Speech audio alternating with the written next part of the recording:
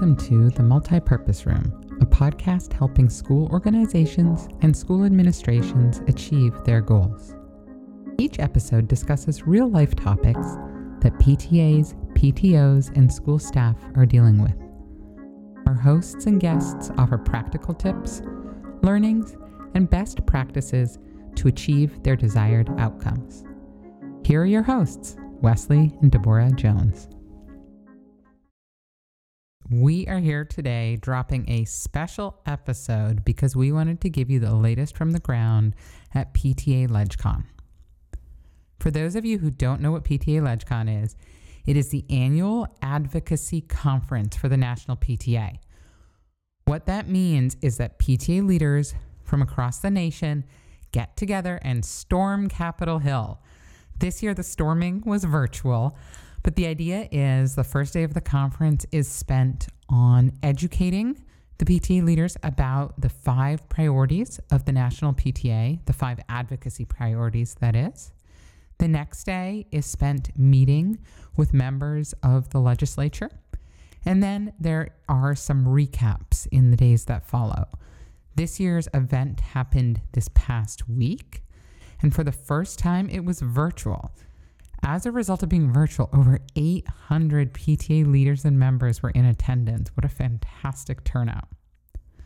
In case you didn't get a chance to attend or you want to get better educated on the issues so that you can advocate for our children, this episode will allow you to do that. The PTA has 5 advocacy priorities for 2021. Ask number 1 is to make meaningful, robust investments in education in the next COVID relief package. There has been prior relief going to education, COVID relief that is. However, schools are facing unprecedented budget deficits and more investment is needed. Specifically, the PTA wants members to consider funding to reopen schools safely for in-person instruction, ensuring the health of all students and educators, increased support for Title I, dedicated funding for remote learning, additional resources for family engagement and education, and funding for child nutrition. So ask number 1 is ensuring that the next COVID relief package doesn't forget education and actually prioritizes it. Ask number 2 is to increase funding for the statewide family engagement centers to $20 million in fiscal year 2022. Due to COVID-19, effective engagement between families and their schools and teachers is more challenging, yet more important than ever. The PTA wants to make sure that these programs receive additional funding to ensure families are meaningfully engaged. So for those of you not familiar with SFECs, they are engagement centers run either at schools or at the district level that help to bring schools and families together. Arizona's program was highlighted as a really great program, so you can always look there. But the ask here is for support for a bipartisan program. So there's a program in place that has bipartisan support, but to ensure that that program is providing federal grants to statewide entities in order to promote and implement these SFECs. Ask number 3 is to include schools in any comprehensive infrastructure package. The average school building is 44 years old. Now that's the average nationwide. There are many that are much, much older than that, and they have failing systems. They may have mold. They may have dilapidated parts of the building. In addition, due to the pandemic, many schools need funding to update their facilities to meet the new CDC standards. The PTA in this area is specifically asking the legislature to pass the Reopen and Rebuild America's School Act of 2021. Ask number 4 is around improving the school meal program through child nutrition reauthorization and extending the current child nutrition waivers beyond 2021.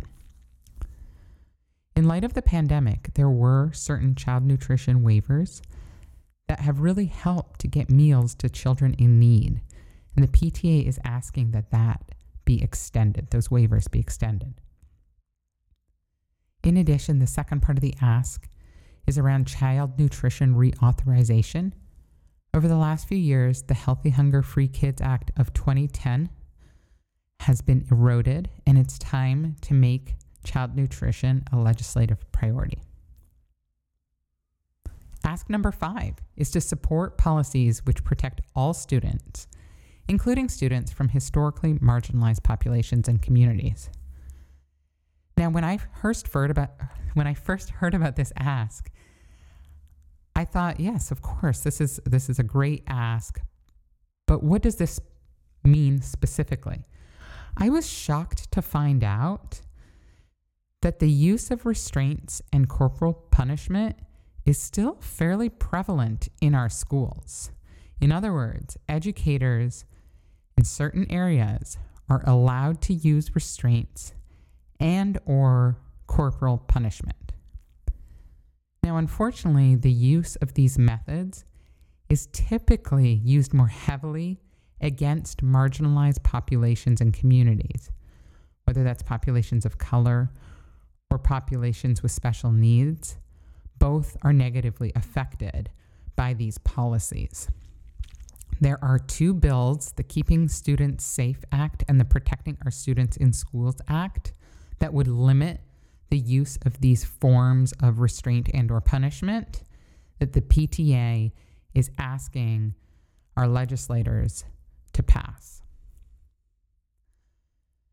So aside from learning a lot more about each of these asks at LegCon, the other major takeaway for me was about advocacy in general. Advocacy is really about giving a voice to those who don't have it.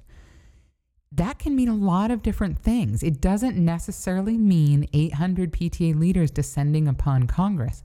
Although that's incredible, that's just one component. There are also much smaller steps that you can take in your local community to be an advocate and to advance the PTA's mission of being a voice for every child. In that end of being a voice for every child, taking some action to speak up, even on behalf of one individual, is advocacy. If you're looking to start, here are the main ways that I heard from people at LegCon. The first is, if you're a PTA, pick one advocacy issue to focus on. It may be one per year. It may be that your one issue lasts you several years, but pick one and make that a priority for your PTA. Once you've selected an issue, put a personal face on that. The theme repeated throughout the conference was share your story. It may not be your individual story, but sharing the story that humanizes that issue. That may be a family in your school. It may be a family that you know from outside your school. It may be something that hit the news more nationally or more locally for you. But it is making that issue real, making people understand and put a face on the impacts of that issue. It's critical. It's something that when you take the issue to your school board, when you take the issue to your state legislators, when you take the issue to your federal legislators, that story is what resonates and what sticks with people. The third thing is to research the issue. And I don't mean like Google the background of the issue itself. What I mean is research and leverage the prior information out there on the issue. You don't have to start from ground zero. Most of the issues in education have unfortunately been around in some way for a long time. There is likely a position paper on it, a policy statement on it, a bill that may have been presented on it.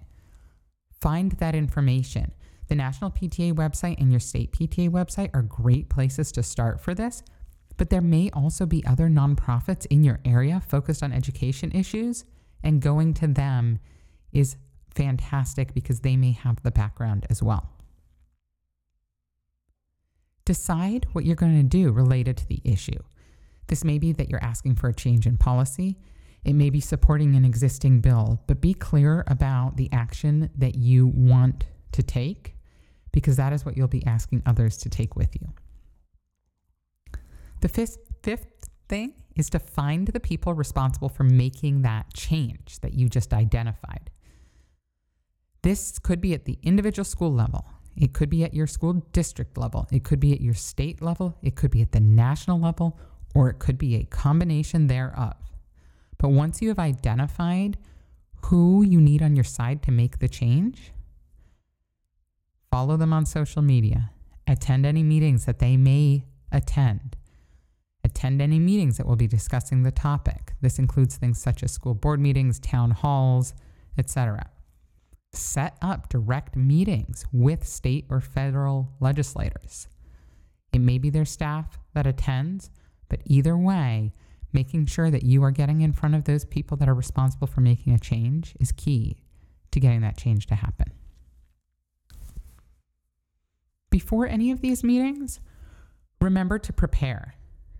You may be meeting with somebody who is extremely well informed on the issue. You may be meeting with somebody who hasn't given 1 second of thought to the issue yet. Both are okay, they're just in different places, and so you will need to share different levels of information. Be ready to give the overview, be ready to skip the overview. If you're asking somebody to support a bill, make sure you have the bill number and when it will next be discussed handy so that you can help orient them as to when they need to be ready with their support. Make sure in these meetings to share your personal story. I can't reiterate this enough. In the recap day, when we were talking about how the meetings went and what went really well, PTA leaders shared how bringing students to those meetings goes over really well because it puts a face on the issue. Sharing the personal story. Somebody gave an example of where an individual they had a meeting with 3 years prior. When they met with them again, that person actually brought up the story that they shared in that meeting several years prior and said, that really resonated with me. So make sure you share that story in any of those meetings. And then follow up from the meeting. You may have specific follow-up items. For example, a staffer has asked you to send them XYZ document, or it may just be a general follow-up, a thank you for meeting with us. Here is where you can find more information, and then schedule some sort of follow-up. You could ask them whether you can check in with them about the issue in the future, or you can just calendar a check-in for yourself where you send them an email or give them a phone call. Either one is fine, but make sure to do that follow-up. Finally, get others on board with you. This isn't necessarily the last thing to do in terms of order. It should probably come somewhere in the middle, but I'm putting it at the end here because it is so important and it involves many of the steps that I just walked through.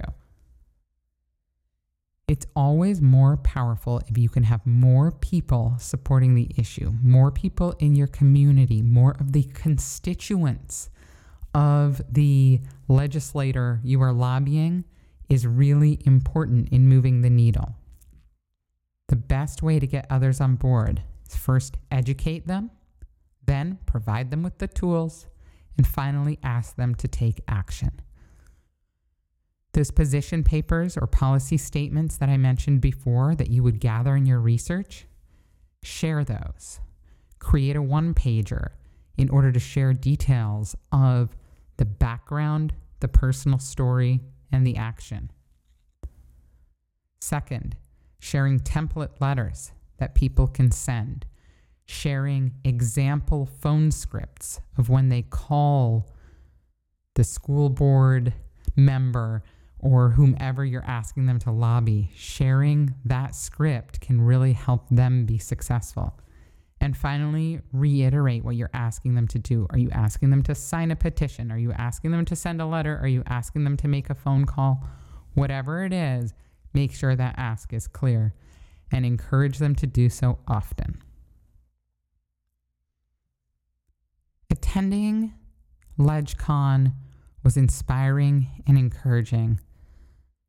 Our education system is incredible, but these 5 priorities would take it up a level, and they make sure that we are advocating for some of the voices that are not often heard. You can get additional detail about the specific days and the issues in our blog. We share both audio and written summaries of the first few days of LegCon. And if you have your own summaries or you have your own experiences that you want to share from LegCon, we'd love to hear them. It was a great conference. I enjoyed myself tremendously. I can't wait to see the impact that those meetings had. And great job to everybody who put it together. I know it took an army, but it was a very successful outcome. So kudos to the National PTA. Make sure to visit our website at themultipurposeroom.school to subscribe to this show. If you like the topics on this show, we share additional resources on our company blog at k12clothing.com or on Instagram and Facebook at K12Clothing.